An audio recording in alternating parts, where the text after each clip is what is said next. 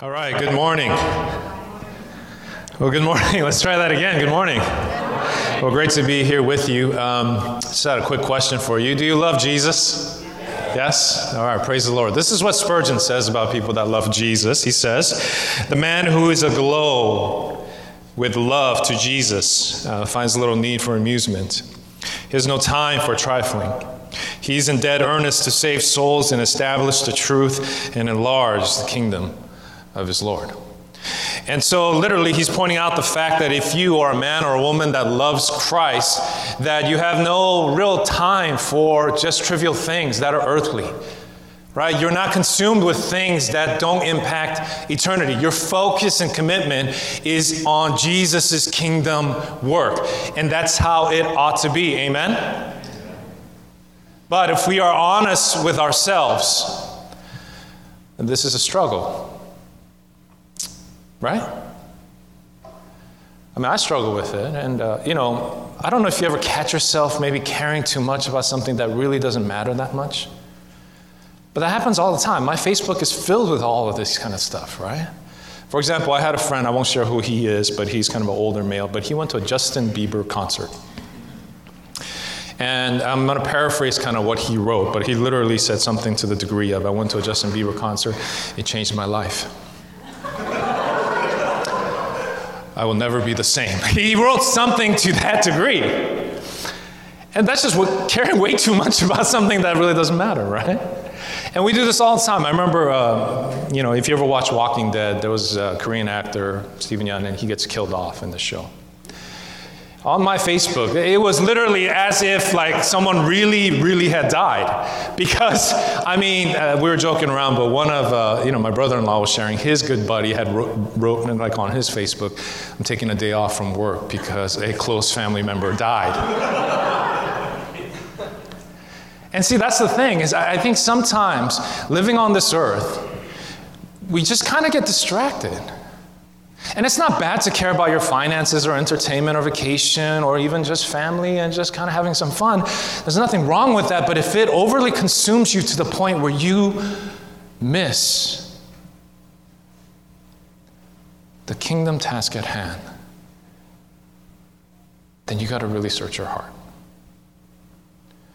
This morning we're going to look at a very familiar passage if you've grown up in the church. And I'm just going to draw out kind of 4 things for us, so that we can walk away with a more focused and more committed heart and mind and life to God's kingdom work. You guys with me? All right. So, let's go quickly through this. The first thing we see in this passage that we learn from Christ that we should be emulating and putting into our lives is to see people through the eyes of Jesus. If you look at verse 35, it says this: Jesus went throughout all the cities and villages, teaching in their synagogues and proclaiming the gospel of the kingdom and healing every disease and every affliction. So he's doing ministry. And then it says in verse 36, when he saw the crowds. And you see, he notices something that the disciples don't. And isn't it interesting that 2 people can look at the same thing and not see the same thing? You know what I'm saying? I want to illustrate this a little bit. I want you to take a look at this video, all right? It's a magic kind of street performer. So take a look, and I want you to notice some things, because maybe you won't see the same thing as the person next to you. Take a look. Yeah, here's Mark. Mark, tell you what, place your hand up for me nice and flat. Now, I promise this won't hurt, all right? So here's the idea. Let's just light this up. And if you close onto that nice and tight, here we go. Watch this. Keep watching. I don't know if you felt that or not. I'll tell you what, have a look inside. Open it up. See how the match is actually returned into the book, and it's still burnt. Okay, you're not impressed. All right, it was my first trick ever. But here's the idea. Just place that back in your hand, close it tight, and turn it face down again if you can. Now we're going to use one more thing, and we're going to use a magician's best friend, playing cards. Now the idea is really simple. You're going to choose one. So take anyone you like. Perfect. Have a look for yourself, and do me a favor, show the camera as well if you can. Brilliant. And you know what? Place it back face up on the deck. Now, it doesn't matter if I see what the card is, because we're going to do something completely different. Just watch this. Here we go. I'll do it slowly. Watch the king. I don't know if you felt that or not. Tell you what, have a look inside. Open it up. Oh. Check it out. It's the King of Diamonds. It's my card. Brilliant. Thank you very much. This is not a video about a magic show. You know what this is about? It's about inattentional blindness. I don't know if you noticed, there were 3 things that changed in this video. Did you notice it? Actually, the musician, if you watch from the beginning, he actually had a red handkerchief. But in the middle of it, all of a sudden it changes to a green one. Did you pick it up? Oh, some of you actually saw that. Did you also notice that he actually had a collared shirt, but in the middle of it, it changed to just a regular white shirt? No? And then this is the craziest one. In the middle of it, the assistant actually changes. It's a different person that comes in. When I first saw this, I didn't notice any of them, right? It's called inattentional blindness. What it is based on what your mind considers to be valuable, you will notice. But if your mind makes a decision that that's not important, little changes to that, you won't notice it. So once again, I want you to, let's watch it once again. And I want you to pick up on those 3 changes. Go ahead. To help me out is Mark. Mark, tell you what, place your hand up for me nice and flat. Now, I promise this won't hurt, all right? So here's the idea. Let's just light this up. And if you close onto that nice and tight, here we go. Watch this. Keep watching. I don't know if you felt that or not. See it? Tell you what, have a look inside. Open it up. See how the match is actually returned into the book, and it's still burnt. Okay, you're not impressed. All right, it was my first trick ever. But here's the idea. Just place that back in your hand, close it tight, and turn it face down again if you can. Now we're going to use one more thing, and we're going to use a magician's best friend, playing cards. Now the idea is really simple. You're going to choose one. So take anyone you like. Perfect. Have a look for yourself, and do me a favor, show the camera as well if you can. Brilliant. And you know what? Place it back face up on the deck. So now, sure? It doesn't matter if I see what the card is, because we're going to do something completely different. Just watch this. Then I want you to pay attention to the assistant. Slowly. Watch the king. It's a completely different I don't know if you felt person. that or not. Tell you what, have a look inside. Open it up. Oh. Check it out. It's the King of Diamonds. It's my card. Brilliant. All right, that's good. Thank you very much. Why am I sharing this? You notice things that you value. And you see, if we're not careful, we will only see things that adds value to our life. The only things that impact us. And then what ends up happening is you don't notice kind of the world around you, the brokenness and the need, because the value that you place in those things is not greater than the value you place on yourself. So you see, for Jesus, when he recognized and noticed people, he values them. And so for us, if we want to start our journey into trying to live a life that is for kingdom-mindedness, the first thing we need to do is to take our eyes off ourselves and to look around at the need around us. Amen? So that's the first one. Number 2, and it's a real simple one, but we see in verse 36 that he saw the crowds and then what? He had compassion for them. And so we are to have compassion for those that are around us. It's one thing to notice someone, but also to suffer with and then to walk with someone in that mess and pain. That's something else. And here, Jesus, in the Greek, it literally means to be moved in his bowels. It's to have a bowel movement. Because in biblical times, that was the core of a person. And so to have compassion, he literally was moved at the core of who he is. Why? Because they didn't have salvation. They were dying in a dark world. And I wonder if our heart and mind moves for those that are lost around us. You might be saying, I'm not a compassionate person just in general, right? Like, I'm not a very empathetic person. I'm kind of with you, right? But it doesn't matter. This is a command for the church. If you read Colossians 3:12, this is what it says. Speaking to the church, in the new life that we have in Christ, we are to put off some things and then also put on what? As God's chosen ones, holy and beloved, what? Put on compassion. You know what that means? That it's a choice of the will. To say, look, I'm going to develop this by praying that God would develop this in my heart to really build this in me so that I would care for those that are around me, for those that need Christ. And so the second thing is to have compassion for those that are lost around us. You know, what's sad is that I believe that there are a lot of people in the world that don't know Christ. When they see the church, they associate the word condemnation rather than compassion. That I think what they sometimes experience is Christians judging them and condemning them rather than having compassion on them and their situation. And that needs to change. And I pray that you would pray to develop this in your heart. You know, I've shared this many times. I'm not a very emotional person. I don't cry a lot. And so I've been praying this prayer for a long period of my own life, that God would develop this in my heart. And it's showing fruits. And because, I don't know if it's because I have kids and stuff, but, you know, I'm more open and moved through different things. You know, like I watch YouTube clips and sometimes I don't cry, but it moves me, like almost cry, right? I could feel it. And the thing is I should be moved in the same way for these little, video clips than when I see a person on the street that needs Christ. And so that is kind of our calling. That's the second part. The third thing is this, is to pray. One of the most important kingdom work we can do, we start with prayer.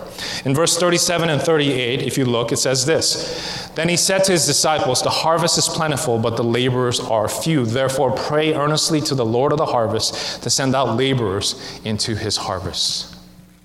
So he's literally saying, look, there's a harvest. There's a potential there. I know there's a lot of people that need Christ, but in me, I'm the Lord. But the issue is we just need more workers.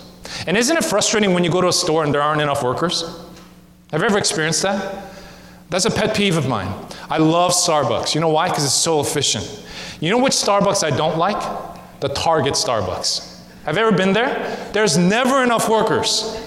Have you experienced this? When I go to a normal Starbucks, I'm out of there in 5 minutes. When I go to Target Starbucks, there are times there's one worker. He or she's trying their very best, but they take your order and then they do this. Can you just wait? And then they go and they start making the drink, and then you're like, oh my goodness. I kid you not, I was very tempted to send the email to the Starbucks corporate office to be like, hey, you got to work on the Target Starbucks, right? And that's coffee. We're talking about God's kingdom here. And what Jesus is saying is literally like, look, it's just a shortage of workers. Man, the potential is there that people would get saved. You know, one of the cool things that I love about Japan is ever since the tsunami, there's a sensitivity to the reality of God. It shook their reality. And now the potential is amazing. You know, 2 trips ago when I led the team, there were 3 people baptized. Now you're like, well, whoop-de-doo. We had like 30 people baptized. No, but in Japan, I want you to understand 3 adults coming to Christ is amazing. But see, that's the potential if workers would just go. It's interesting, though. You know, Jesus could have been like, the harvest is plentiful, so go out into the world. But he doesn't say that. He says to pray, right? Have you ever wondered why? Why is that? Prayer is important, and it's the first step because it shapes our hearts. It readies us for the actual work. It develops the heart so that when we do it, we'll be in it for the long haul. Does that make sense? Jesus wanted his disciples to gain his heart, to align their hearts and their wills to his will, so that when he does send them out, they'll be ready. And see, we need to pray. This is what Soren Kierkegaard said. He said this: the function of prayer is not necessarily to influence God, but rather to change the nature of the one who prays. I'm going to start asking all of you. You're like, man, I just never really had a heart for missions. I want you to start praying. And let me tell you something. God will change your heart. Because in the prayer, God will meet you. And he'll share. And hopefully you get that flicker in your heart for the lost in the world. And so he asked his disciples to pray. So I encourage you to start praying. Even if you're considering one of the trips, pray. Even if you're not considering the trips, you want your kids to be mission-minded in their life, start praying. That's where it begins. Lastly, and we see this, we are to be the workers in the Lord's harvest. Meaning, you literally are the answer to the prayer. Because in chapter 10, which is the next chapter, Jesus asks the disciples to pray, and then what does he do? He sends them out, right? They are the answer to the prayer. If you look at chapter 10, verse 1, he says this. He called to him his 12 disciples and gave them authority over unclean spirits to cast them out and to heal every disease and every affliction. Verse 5, these 12 Jesus sent out, instructing them, go nowhere among the Gentiles and enter no town of the Samaritans.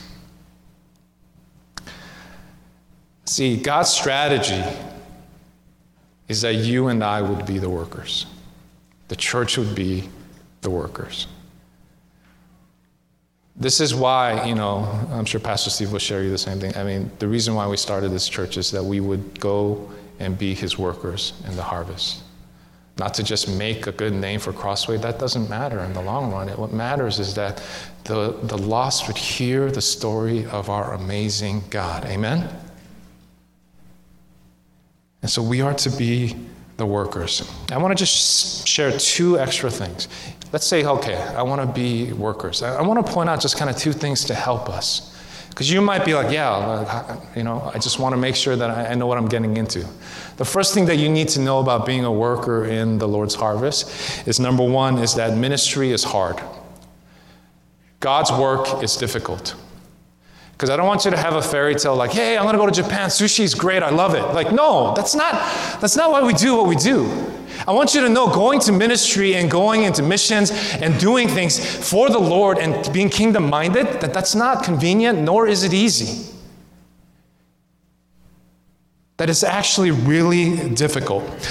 This is a picture of Jasper and Carolyn Bacon, and Pastor Steve has shared about them. Do we have that? They work in Mississippi. We do our basketball camp and math camp with them. We go there for 1 week. And I'm going to tell you right now, for 1 week, we do 3 hours in the morning basketball, 3 hours of math camp, and our team is exhausted. I mean, it's not the kids' faults, but I mean, they're having fun and they're kind of a little bit wilder there, and so they're kind of going crazy. Even this past summer, I walked into one of the math classrooms and one of the teachers just gave up. He was just like, and the kids were just running around like crazy. So I kind of pulled him out and I was like, hey, are you okay? And he's like, I can't do it. It's like, I just can't, it's just too much. That's 5 days. Jasper and Carolyn have been doing this for years, every single day. The reason why I share this with you is because I want you to know the expectation is that God requires hard work. And we work hard for our jobs, we work hard for our children. In the same way, because it's so valuable, it does require hard work.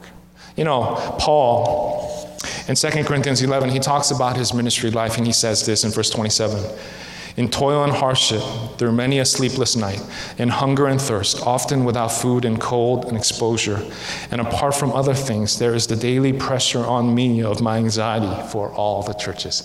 This is ministry life. That's what he's sharing. To be a part of what God wants to do, sometimes it's difficult. It requires sacrifice, and it's inconvenient, and there will be times where you're just stressed out. It's interesting. There are some people that come up to me, and no one at Irvine here, but there have been people, especially youth kids, they'll come up and they say, Pastor John, what do you do during the week? Your life must be so easy as a pastor.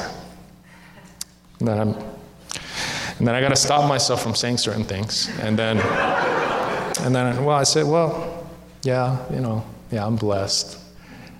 Thank you. And then but Pastor Steve will share with you candidly. If you talk to any missionary, they'll candidly share with you. It's not easy. There's daily stresses and pressures. And let me just tell you something. If you're waiting for your life to be, convenient and let everything work out for you to start, it just doesn't happen. It's just inconvenient, and ministry sometimes just wears you out. But you will never regret it. It's the most satisfying and fulfilling thing that you could ever be involved in. You might regret the hours that you put in at work. You will never regret the hours you put into loving people for God's kingdom. It's hard work, but it's worth it. The second thing I want to share, anyone can do it. You might be thinking, well, Pastor John, you don't know my life. I'm not there. I just can't. I can't even help myself. How am I going to help someone else? You know, all throughout the Bible, you see people that God calls that they don't have their life together. But with Christ, it's possible for you to share about his love and his reality. I want to just share one verse from Mark 5, verse 18. In Mark 5, Jesus heals a demon-possessed man. And this is what the interaction he has with him after he heals him. He says this: as he was getting into the boat, the man who had been possessed with demons begged him that he might be with him. And he did not permit him, but said to him, go home to your friends and tell them how much the Lord has done for you and how he has had mercy on you. So you see what happened? Jesus healed him. He wanted to go with Jesus. Jesus is like, no, just go home and just tell the story about me. And this is what happened. And he went away and began to proclaim in the Decapolis how much Jesus had done for him. And everyone marveled. You know why I love this story? Literally hours ago, this man was demon-possessed. Jesus heals them, and Jesus is like, go, just share my story.